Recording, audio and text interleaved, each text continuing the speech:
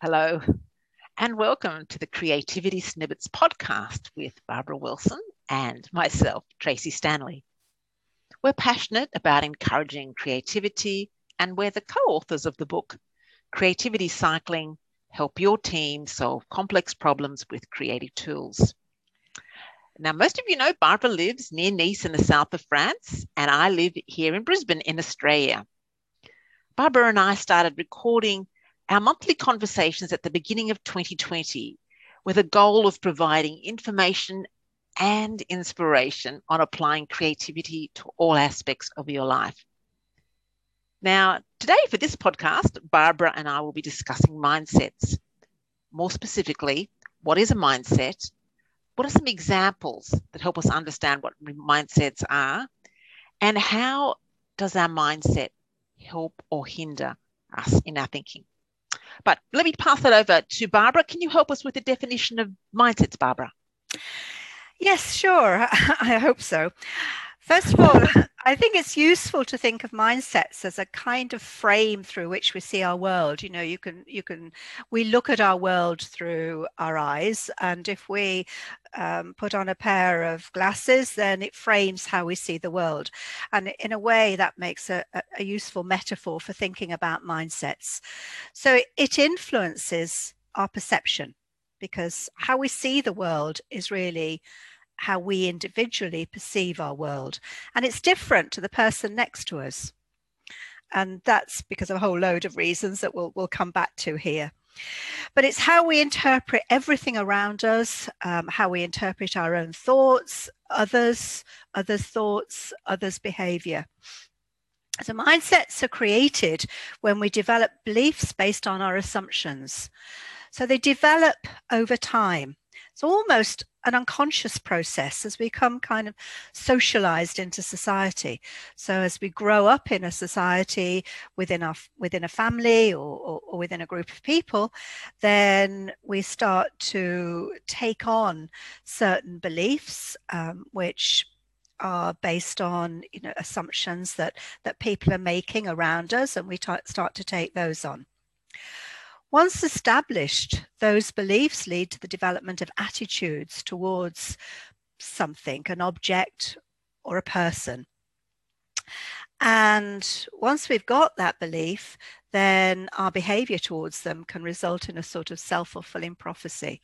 So we believe something about somebody, we act on that belief, and then it creates a sort of result that we were kind of expecting. And that builds up in time, or over time, that sort of process of beliefs, attitudes based on assumptions build into mindsets. So just to give you an example there, you're thinking about if we're unfriendly towards somebody, if we see somebody who is, we believe, unfriendly towards us, then we act towards them in a less than friendly manner. We kind of reciprocate what we think they're feeling or what we think they're believing. And as a result of that, they respond to us likewise.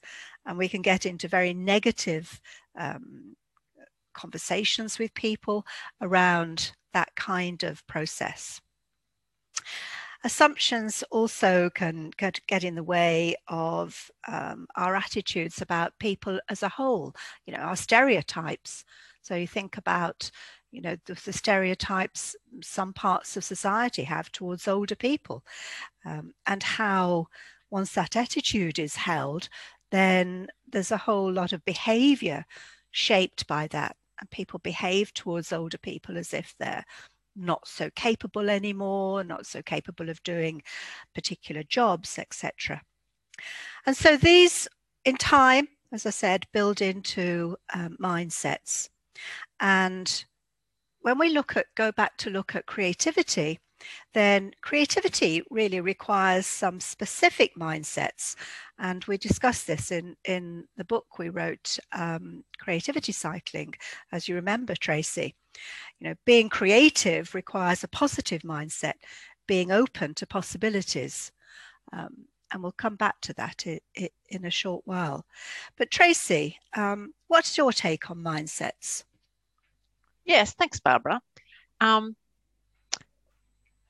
as you know, we've had lots of conversations about the influence and the power of self beliefs, and as you've said, assumptions, and how they then influence behavior, both our behavior and, in the example you've just given, the behavior of others. Now, the discussion today, it's about mindsets, and it's really about our mindsets and how we perceive ourselves in terms of really our creativity. And last time we were on the call chatting, you remember we were talking about perceptions over being artistic and being creative, and we talked about school and how both of us to an extent had had this self-belief that we weren't creative because we weren't as good as others at art, and how you define art, whether it was painting or sculpting. And this then kind of became a prevailing mindset. I know for myself, I quickly formed the view, well, I don't think I'm very good at this. And so I didn't try as hard. I didn't play and experiment with paint and with sculpture to the extent, I guess, that I applied myself in some of my other subjects. So I guess I hope this story encourages people to think about what self beliefs they have about themselves and your power really to do anything, to be creative or to achieve any goal, and how that self belief and your assumptions about what you can or cannot do will influence your behavior. And actually, I also enjoyed the conversation, Barbara, we had about art. How do you measure art? And we recognized the many artists whose work was quite leading edge, and at the time of their life when they were alive, it wasn't appreciated until much later on. So I guess perceptions over art have a bit of an incubation period, which is something we've also addressed in previous conversations. So yeah, and we also, Barbara, talked about Ken Robinson. I know that you're a huge fan of him and of his writing on how particularly children get socialized at school and the power of education. Um, what are some things you'd like to share about Ken Robinson's perspective on mindsets? Yeah, thanks, Tracy. I suppose that I'd like to come back to what you were saying about his approach to education. And I've got a quote here that we had in our book, which is, and this is quoted from him: "My contention is that creativity now is as important in education as literacy, and we should treat it with the same status." So I think that's the end of the quote. I think that really says it all. That somehow education has taught us, and I think your example demonstrates this, Tracy, has taught us to dismiss art and to develop our more logical side. And that sort of, because we can measure that as well, that rational intelligence is tested all the time at school. It's much harder to measure art. And as you say, something interesting there, that who determines what's art? Who determines what's good or what's bad in art? There is a theory, in fact, that I wanted to just pick up on, which relates to what you were saying, Tracy, is that there is at any time a prevailing view in the world, a prevailing perspective about what art is. And if the prevailing view is that something is not art, then everything is judged on that sort of basis. Csikszentmihalyi has actually written about this, and I think he talks about the domain and the people within that domain who kind of determine what's acceptable and what's not acceptable, which I find, in a way, it's quite astonishing that can happen. And as you say, there are lots of artists who weren't accepted in their lifetime, often because their domain didn't accept what they do. Yeah, And it reminds yeah, me there about graffiti. Is graffiti art, or is it vandalism? yeah, And some of it is probably vandalism. Some of it is yeah, clearly art. yeah, So yeah, so Ken Robinson then, just to complete that, and I think also he also implied that we educate people, we educate children out of being creative. Picasso said the same thing: children grow out of creativity, and we somehow have to recapture that belief that we can all be creative and dare to let it out. And I think that's the message there I've taken from Ken Robinson, and Picasso saying the same thing. Yeah. And actually, if I could, I just remembered a cartoon I saw during the week. There was a child sitting on the floor, and the parents were chatting to each other, and they said, well, Jemima, what do you want to do when you grow up? Do you want to be an engineer or a lawyer? And the child says art, and the parents are, what are you talking about? And it just reminds you about socialization and perceptions over what's the right career, what's the right way we should be spending our time, and how we pick up those messages very, very subtly from when we're very young. Yeah. But given the impact of socialization on us, and messages around whether we're creative or whether we're artistic, Barbara, what's your thoughts on how we can learn to change our mindset? Thanks, Tracy. Can I just, before we say this, I just want to say something else that I think is really important to note here. And it probably justifies why it's important to examine our mindsets and then potentially change them. Um, one of the things I've been reading at the moment is a book on the current sort of situation with COVID and all the other things going on, the potential climate change issues in the UK, Brexit, etc. And it all makes a very depressing read, to be honest. However, one of the things that struck me from this was that a study recently showed that exposure to negative or positive thoughts can be contagious. Now, I've kind of always believed that. I've always seen, negativity or positivity in situations as being a bit like dominoes. You can have one negative person in a team, for instance, at work, and their negativity can have an effect on the next person, till they all go down with this kind of negativity, a bit like dominoes go down. And the same can happen with positivity, which of course is a good thing in a way. So we need to be very careful about the importance of mindsets, because it is contagious, and that means it can spread, just like COVID spreading. And what we don't want right now is the further spread of this sort of negative mindset that seems to be taking over in a lot of places. So coming back to how to change mindsets, first of all, I suggested earlier that they're created through developing assumptions and beliefs. So one of the ways to change them is to kind of move back down that chain that creates them. So first of all, to challenge your assumptions. Sometimes not sometimes, I think we all tend to live in bubbles with people who are like-minded, and we see it on, social media all the time. It's not necessarily a bad thing. However, it's very hard to challenge mindsets when we're surrounded by people who think in a very similar way. We saw that with groupthink, that we've talked about, Tracy, in the past, that groupthink is a way in which groups and teams tend to all start, and governments even, start all to think about in the same way. And nobody challenges the assumptions on which those beliefs and thoughts are based. So somehow we need to break that chain. We need to unpack what those assumptions are, and then look at, and we can go back down by thinking about, what's created this mindset in our head? What's created this negative mindset? What are the beliefs I've had that have created it?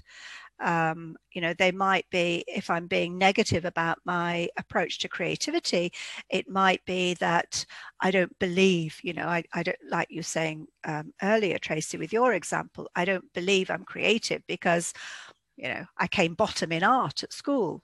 I mean, that actually, I'm talking personally there, because I did at one stage. And the teacher told me I'd never be good at art. I couldn't paint within the lines. That was my problem. I always went over the lines, which is quite amusing when you think about it now. So we have to challenge those, look at where that negative mindset comes from. Where does that negativity start? What are the beliefs we hold about ourselves? What are the beliefs we hold about other people? What assumptions are we making around that? And it kind of brings out all sorts of thoughts in my head about beliefs we have about, women, about sex, about gender, about black, white, yeah, I'm just thinking about the German English football match last night, where sadly some of the English crowd were booing when the German national anthem was on. What were their assumptions and beliefs that were creating that kind of mindset? Anyhow, that's enough of my rambling, I think. So I think hopefully that sort of gives a way forward. We need to just kind of unpack those mindsets, find out what underpins them, and then challenge that underpinning. And sometimes we'll need help with doing that. Yeah. So I've kind of looked there at a positive and negative mindset, which of course is, and we've talked about this before, for instance, seeing a glass half full or half empty. But there's also other mindsets that I think are really interesting to explore. And one of those is the discussion around growth versus fixed mindset. Tracy, would you like to say something about that? Yes, sure. And I guess for our listeners, if you'd like to learn more in this area, Barbara and I are both fans of Carol Dweck's thinking and writing. And she has a model which is not good and bad. It's growth and fixed mindset. And it's a really interesting. So the fixed mindset, let's start by defining that. It's when you measure things in terms of success and failure, sort of yes or no. Whereas the growth mindset says that we're growing and developing all the time, and it emphasizes the importance of failure as being an important part of the learning process. So, to be creative, you need to have this growth mindset, because you need to constantly be sort of thinking and experimenting and exploring new possibilities, possibly failing, but again, just learning from that experience and moving forward. And Barbara and I have discussed that previously, but if you'd like to know more, her book is The New Psychology of Success, and I think it's a great place to go. Barbara, that sort of sounded a little bit messy. Any other comments that you wanted to make about Carol Dweck's fixed versus growth mindset?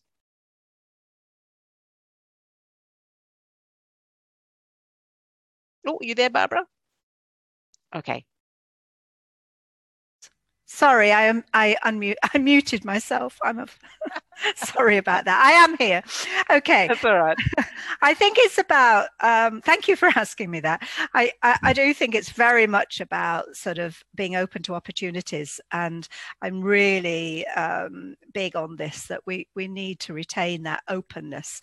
And particularly when we're looking at sort of career development, I'm in my coaching, I do a lot of work with people in terms of their future career opportunities, their future development plans.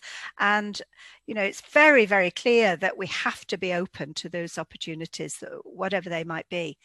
And this quote came up, and we just discussed it earlier, that luck is really preparedness or preparation plus opportunity. And if we're not open to those opportunities, however much we prepare, then maybe that luck just won't happen to us. So it really is important on a personal level, as well as anything else, to have that openness, to have that growth mindset, to believe that we can change and develop. Yeah. Yes. So lots of points. So let me try and summarize, Barbara. So if I had to identify the three things I wanted listeners to take away today, the first one is that a mindset is a frame. It's a frame of reference through which we view the world, and to remember that it influences our behavior towards others and towards ourselves. Secondly, our mindset, it develops really unconsciously, and it's very much influenced, as we said, through our socialization, at home when we were young and at school. And just to be aware of how, and that can be invisible to us. So reflect on that, as Barbara and I have reflected on our experiences in school and art and not being very good, and then that affecting our perceptions as to whether we are creative or not. And then finally, as you've just said, to change your mindset, we just really need to think about what our mindset is. and to identify what are the assumptions that we have that are influencing the way we're seeing the world. And we need to challenge these and say, it's not saying they're good or they're bad. It's just saying, well, I've got this perception based upon this assumption, and just being really clear about that. Et voila. So those are probably the three things I would like you to take away. And as I said, really direct you toward Carol Dweck's book, The New Psychology of Success. Now, we tend to finish these sessions, these chats, by having a reflection on what we've learned in the last month. And for me, it was fairly sad to hear of the death of Edward de Bono, and we've talked a bit about his influence previously. It's particularly relevant to mention him today because he modeled the growth mindset. He was a wonderful thinker, constantly exploring new models, disruptive models, and with just this ongoing lifelong interest. I mean, I think he was lecturing well up until his 80s and continuing to give us new ways and new tools that can help us to think differently and to help others to think differently as well. He was really big on creative thinking as being a presence of mind. I really like that, as being a state of mind, a presence of mind. He thought of the mind as a memory surface in which old patterns of thought constrain what we pay attention to and the new ideas we could potentially see. I also like the fact that he helped us to see absurd ideas as stepping stones to better ones. And he encouraged us to make silly mistakes and then to derive inspiration from them. So a sad day, but he's left the world, a richer place because of his openness and his modeling of the growth mindset. Barbara, what about you? What have you been thinking about since our last conversation? Yeah, thanks, Tracy. It's taken me a bit of a while to really sort of put some thoughts together on this one, to be honest. A couple of things, but kind of related, because this month I took the opportunity to go traveling, which has been a great thing to do for me, having gone through all this COVID stuff, and went to Italy, visited Rome and Pompeii. And I've been thinking about that whole sort of big subject about the Romans and civilization, and yet they were so civilized and so forward thinking in their sort of science and their engineering, their building, etc. And yet they were still so barbaric, watching animals fighting and gladiators fighting to deaths in their arenas. So it kind of connected with some other thoughts I've been having, that what's popping up a lot in when I coach people is the importance of emotional intelligence, that we encourage, and it's kind of related to what we've been talking about today. We so encourage people to be rational, logical thinkers, and the Romans were certainly excellent at that in terms of the end results of what they did, but we neglect the emotional side. We neglect emotions. And to me, emotions are the key. You can't be creative without having some emotion. You can't be creative without having passion. But equally, it's important to control our emotion and to understand our emotions, to control them, and then to let them go sometimes so we can express emotion. So I think that's probably it's a topic I'm going to revisit in my blog, and it might be something we could revisit in one of these creativity snippets one day, Tracy. But that's what's been going on for me. Yeah. Okay. Yeah. Great. So over to you, back to you, Tracy. Okay, so thanks everyone for listening in to our chatter about mindsets and assumptions. It's great to have you here today. As always, if you'd like to learn more about our experiences, you can find Barbara at barbara-wilson.com and myself at tjstanley.com. And of course, you can buy our book, Creativity Cycling, Help Your Team Solve Complex Problems with Creative Tools. And it's available on Amazon, Google Play, and Book Depository. Wishing all our listeners a very creative day. Bye. Bye, Barbara. Okay, bye from me. Okay, bye. Bye, Tracy.